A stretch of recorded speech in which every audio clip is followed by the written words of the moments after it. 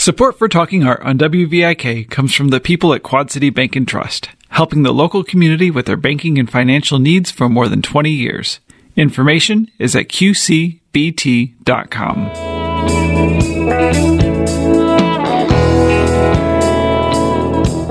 This is Carolyn Martin, and I'm talking art today with a contemporary art collector, Jordan Schnitzer, about the exhibition Pop Power from Warhol to Koons, masterworks from the collections of Jordan D. Schnitzer and his family foundation, now on display at the Figge Art Museum in Davenport.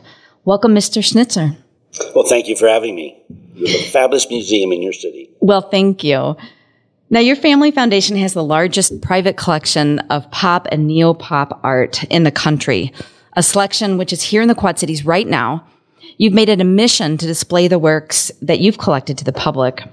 What would you say about the impact art can have on the quality of a person's life? Art has the ability to transform people's lives, especially young people. Looking back, we all were shaped and formed by our parents, teachers, friends, aunts, uncles, grandparents, whatever. But today I think it's an awfully complicated place for young people to grow up. And it's awfully hard sometimes for them to be inspired and have hope. Art does that. Every young person that comes in this exhibition will see something that they'll just light up their eyes and sparkle, and they may always remember that moment. And who knows how that event may help shape and form their lives. Mm-hmm. Our lives really are improved by access to great art. I totally agree with that. And you have helped kind of spread that. Your mission is to, as far as I understand it, to showcase all these works. You have over 19,000 pieces, I believe, in your collection, and you've shown them in many, many museums across the country, over 100 so far. Well, let me give you a little background and tell you how lucky I was. Growing up in Portland, Oregon, my father started a real estate business that I've run for decades, and as an only child, when I went to first grade to Ainsworth Grade School, my mother enrolled in the Portland Art Museum Art School, now called Pacific Northwest College of Art. So that opened the art door for me and my father. And she started coming home with pastels and canvases, and I'd go down and see her in her classes with the other students. So she was about 30. The students were more like 18, 19, 20. Several years later, the art teachers, who were the main artists in Portland, convinced her to open an art gallery. So I had a working mother. She'd fly out of the house before my father, and for 25 years, she did a heck of a job helping all of us in the community, the businesses, the law firms, the hospitals, the accounting firms, and all the individuals realize how wonderful it was to have art in their homes and offices. Also realize the importance of supporting local artists, because unless we support local artists, and this applies to dance music as well as visual arts, they can't stay in our communities. Mm-hmm. So I grew up with art all around me. What a great experience that must have been. And I understand there's this great story that exposure to your mother's art gallery was transformative in a way. And you, as a very young person, as an adolescent, purchased your first painting. Well, I was lucky in that for holidays and birthdays, I'd often get art. And when I was 14, I was at the gallery, and there was a wonderful artist named Louis Bunce. And there was a small study called Sanctuary. And I really, really liked it. And I had an allowance, and so I decided to ask my mother if I could buy it. It was $75, but with the family discount, it was $60. I paid $5 a month for 12 months to pay for it, and as I've suggested, if I ever missed a payment, my mother knew where to foreclose since my bedroom was next to theirs. That's great. I still have the work. It's there every morning. I say hello to it, and it's been with me ever since. I don't suppose very many teenagers have purchased art through a layaway program before. I think you'd find, not just for younger people, but for anyone, galleries are wonderful about helping different kinds of payment programs, because their job is helping get artists' work into your lives. Mm-hmm. Well, this exhibition, which you've been so instrumental in bringing here to our community, features pop art. And pop art, the name in part certainly arrives from the word popular culture. So it's a celebration of that. Why do you think pop art evolved? And when exactly did that occur? Sure. Well, if you think about art and artists, they've always been chroniclers of our time. If we look back at Egyptian art, Aztec art, Chinese art, horses on caves in France, the artist's job is to force us to deal with issues of society irrespective of whatever millennium it is. Now let's go back in time when Roy Lichtenstein, Jasper Johns, Claus Oldenburg, Andy Warhol were all coming of age. There are some of the big names in this exhibition. So they often were in the Army, in the service. They finished their schooling in 46, 47, 48, 49, 50, that kind of time frame, and started generally teaching in the early 50s. But they really wanted to make art as well as teach art. Now, if we think back in time as to what was going on then, back to there being chroniclers of our time, World War II was over, the world thought it was a new day, and I'd suggest quickly that probably the biggest transformation in our lives was television. Now, my father and grandfather grew up listening to radio shows, and certainly there were newspapers, so advertisers could advertise a Chevrolet or Marlboro cigarettes and movies. The early part of the last century, you could go to a movie in your downtown city, and that movie may have opened up in 2,500 theaters across the country. But nothing changed marketing and advertising the way television did because of its being so visual. So it's hard to imagine now with all of our smartphones and our being bombarded with 1 million messages a day. But when every home across the country began to get in the early 50s television, Madison Avenue, all the advertising agencies in New York evolved. So suddenly people are being influenced by very subtle, creative marketing. Drive a Bel Air Chevrolet. Use Clairol hair products to have that blonde hair style. And very material products, too. I didn't think about that. Absolutely. So that does somewhat explain the iconic images. That's right. So what was happening here was the culture of the time was the exploding Levittowns, all the houses, the suburbs, people moving back east. The country was changing. And therefore the artists, what they faced was, in essence, the theme of how does the individual maintain their sense of individuality, their sense of values, when they're being bombarded with material marketing. It's not a bad thing. You're having tons of choices. But how amidst a new revolutionary thing in society. So that's why the term pop art for popular culture evolved. Mm-hmm. There is so much humor in pop art, which is one of the things that I enjoy about it. And it's so interesting to think that a humor-filled, light-filled art that makes you laugh arose out of the darkness of World War II and so many of the other life experiences that these artists, lived through. It also blurs this, this boundary between kind of high art and low art is blurred in pop art. There are two forces going on, I think, with these artists. Now, if we think about an artist, everyone listening to this, I'm sure, had art classes in grade school and in high school. And I bet you everybody listening to this, when they're at a restaurant and has some time, and there's some crayons there, whatever, we doodle on a piece of paper on the table there. So we're all artists. But for the artist to get into the Figge Art Museum, a couple things have to happen. One is they've got to have a burning passion inside them about some theme, some idea, that they're willing to rip open their guts. And whether it's painting, sculpture, print, put it on a wall, and have everyone look at it. Second of all, they've got to do it in a different way. If this exhibition at the Figge was Van Gogh knockoffs, that might be interesting, local people that want to do a painting like Van Gogh. Okay, whatever. But we've already had a Van Gogh. So if you think about all the artists in this exhibition, what was going on with them when they were in school? Sure, they had to study all the Rubens, Rembrandt, all the major artists throughout history, like every art student does.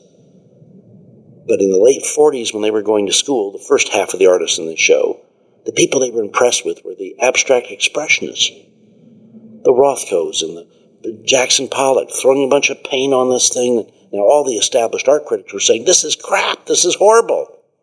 But the art students were saying, wow, look at this. They're opening up a way of expressing themselves and their feelings. Now, what were the abstract expressionists doing? Well, if we think back in time, Freud, Jung, the big movement about your mind and how we think and sleep and feel and our conscious and unconscious. That was a huge theme in the 30s, 40s, and 50s. So those artists, the abstract expressionists, were responding to that huge societal change. But the younger artists, the Roy Lichtensteins, Jasper Johns, Ellsworth Kelly, and so forth, they couldn't do abstract expressionist art because that was already done. So they had to do something new. So that's why they all evolved doing the consumerism, materialism. Roy Lichtenstein does a series. He was traveling in Italy, and he saw a lot of billboards of furniture stores. He loved that. So he did a whole series, interior series, about furniture and so forth. Andy Warhol probably is the prince of all those artists. If you look at his themes, one theme after another, bursting through art in ways that never been done before. Okay. Now, he does portraits of Marilyn, Mao, Elvis. Portraits have been around since, again, the beginning of time, but he did them in a different way. So every artist in this exhibition, the pop artists and the neo-pop artists, a term that the initial curator came up with, are doing things that have never quite been done before. That's why they're at the Figge Museum. Well, you've described this show as joyful and a feast for the eyes. What will the visitor discover at this Figge show? I don't want to knock John Singer Sargent and a lot of older artists. Okay, amazing work. But, for instance, if you're taking a class of kids through those shows, within 4 minutes they're squirming and, oh gosh, okay, those docents have a tough job. You come in this show, and whether you're 2 or 102, your eyes will light up. These are amazing colors, amazing shapes, forms, things that'll make you smile, laugh, be pensive. It's an easy, on-the-eye show, and yet the work grabs you and makes you think. Because there's a lot of color, and there's a lot of humor, and there are many works over 100, I understand. Sure. Let's take a theme right now that's gripping the country, the Black Lives Matter. Important. Too many decades we haven't faced the reality of the white supremacy and racism and issues that we're not proud of in this country. We need to change. Now think about Andy Warhol. In the 80s, he does a series here of queens. So if we go back in time and think about queens, if someone said in 1985, 87, whatever, said, well, tell me, who are queens you would think of? Well, first you'd say Queen Elizabeth. There was Queen Beatrice. So all those European countries. And Andy Warhol did images of some of those queens. But he also did a couple of African-American queens. Queen of Swaziland. Who would have ever thought about that? No one would have thought about that. So there again, as to whether he was being precise with what he was doing, things just didn't happen with Andy Warhol. Very thoughtful. Very peculiar personality, his idiosyncrasies, but brilliant in what he did. So that series. He did an Endangered Species series, way before everyone talked about the environment. One thing after another. You'll see that with Jasper Johns, Roy Lichtenstein, Claus Oldenburg. Okay, he does a bunch of art. They picked a lot of items around us. Jasper Johns' first big breakthrough was the American flag. No one had thought about our flag as a piece of art. Andy Warhol, his big theme was the democratization of art. What he was trying to say is art's just not in museums. Art's all around us. Next time you're in the grocery store, walking down those aisles, look at the shapes, the forms of the Campbell soup cans, the way things are marketed. So these artists of the early 50s and 60s and 70s burst through a lot of different ceilings. They're deceptively simple when you look at it, but it's deceiving because there are so many ideas and themes, so much social commentary, really, from these works. And you mentioned Andy Warhol several times and several other well-known artists, Roy Lichtenstein. Is there a less known artist that people may not be familiar with, that perhaps is not a household name, that you'd like to mention, whose work is currently on display from your collection at the Figge? Well, I think there's two groups of artists here. And the theme when the curators at the Taubman Museum in Roanoke, Virginia, came up with the show, they wanted to basically show people the best of the pop art and then the best of what he calls the neo-pop art. the current younger artists, younger meaning they're in their 50s and 60s and 70s, so all the names in this show are really well-known names. It's not like this is an emerging artist. But thematically what happens is, just as the abstract expressionists influenced the young Jasper Johns and Ellsworth Kelly and Frank Stella and so forth, the Frank Stella, Jasper Johns, Ellsworth Kelly, so forth, influenced the Jeff Koons, the Murakami, the Julian Opie, all the second group of artists. So what's neat about this exhibition for the public is they get to see the best of the last 50 years in one place and see how the work influences how the older artists influenced these younger artists that are top of the heap now. Mm-hmm.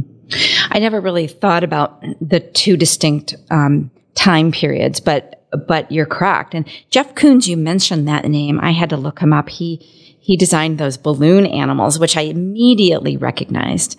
They're these iconic sculptures that I think everyone is familiar with. And Keith Haring, of course, who's so well known. Robert Indiana with his love sculptures. There's this misperception with art museums that it's a refined place, that you have to appreciate art, that you have to know about art beforehand. And that's really a shame. That's something that's an obstacle I think we need to get over. People need to know that it's a home for them, that they can come at any time. What would you say about the accessibility of our art museums in terms of, and specifically people's perceptions about whether or not they belong there? What I'd like to say to every listener is this museum's yours. It's for you. It's not for someone else. It's not for some elitist few. The art doesn't bite. It may grab you and make you think, okay, but it doesn't hurt. And especially if you've got kids, grandkids, nieces, nephews, neighbor kids, whatever, and they're sitting around, instead of just, watching, their video games and so forth, take them and say, come on, let's go down here. Let them run around. They'll love it. So this museum, the work in this museum is for everybody, not for some elitist few. Also, you don't need to know anything about the artist. Okay, you can just go in and just feel it, look at it, let your heart soar. Don't worry about it. You don't have to understand it. It'll speak to you. It'll grab you, especially this show. It's so colorful. The objects are so interesting. The themes so obvious and so subtle. Do you think the younger generation is more interested in social or political issues, or do you think that's been a theme throughout? Any of us of any generation, I think, tend to look back and think that life was calmer when we were younger. But I remember saying my prayers at night, hoping during the Cuban Missile Crisis that there wasn't going to be an atomic war. Mm-hmm. So things were always complicated. They are always complicated, and sometimes I think we forget what youth is dealing with. And it's been a mission of yours also to involve youth, to pull more teenagers and young people into art museums. And there's a real purpose to, there's a real purpose to that. I think it does help them think more deeply, and it makes them feel more connected and helps them be more creative people. Well, so I totally agree. Where I was going with this was this. Today, I wish Andy Warhol and those pop artists were here to see what they would think about the smartphone, right? So the good news is that we all, young people, with a flick of a button, can access more information than anyone ever in history has ever had. On the other hand, is that overload? What's it like to grow up today with the mindset they have? Okay? So the one thing that happens is with the Instagram and Facebook and all the social media is everything happening to all your friends, everyone around the world. And you're being told, in essence, you're being influenced what music to listen to, where to go, what club, what to eat. We used to think about what restaurant to go to. Got these kids pick up their phone, hit a button, and Yelp tells them where to go, right? So today in society, I would suggest the ultimate importance of this exhibition and art in general is everyone that goes in there. No one can tell you, Carolyn, anyone, what's right and wrong. when you look at this art. And that's a pretty special thing today.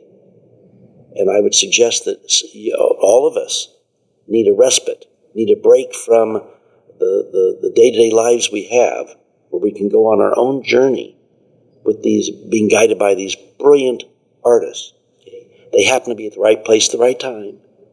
And every artist in this exhibition didn't just do one kind of work and be known the rest of their lives for that. Roy Lichtenstein would get to his studio at 8 in the morning. He'd work till 5 every day. And I would suggest all of these artists were just like that. They work at their craft. They keep evolving it. And therefore going to visit this art takes you away from our daily lives, lets us be influenced in many different ways. And I guarantee you that all of us who get to see this exhibition will leave in some way forever changed, whether it's conscious, unconscious, something will happen. And another suggestion too, and that is that during the pandemic, we've all been so used to everything being done virtually. We're all on our smartphones, our computers, the TV, whatever, and we didn't have our normal socialization. What's great about the museum opening up now is it's a totally different experience. Seeing the art, the tactileness, the seeing it in the space, seeing art, different artists next to each other, and how that work sort of interacts with each work. So it's a total different experience that I think we're all desperate for right now, coming out of the year and a half of living virtually. It's been a rough year, hasn't it? And what a great thing to have this exhibit now at this time, so full of color, so joyful. Thank you so much for bringing this exhibition here and for talking with me today. Wonderful. Well, the only shame is after the fabulous job your museum staff has done here, they curated the show brilliantly. The way the art's arranged in the rooms and what they put where, really, it's so exciting to see.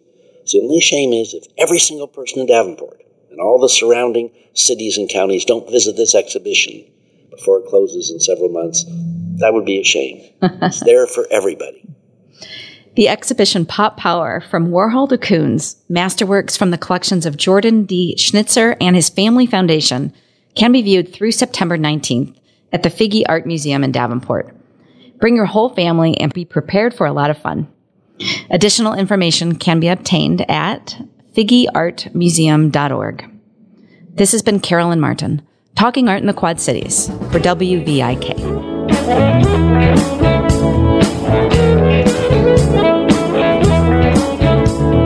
Our theme music is provided by a Quad City legend, the late Ellis Kell.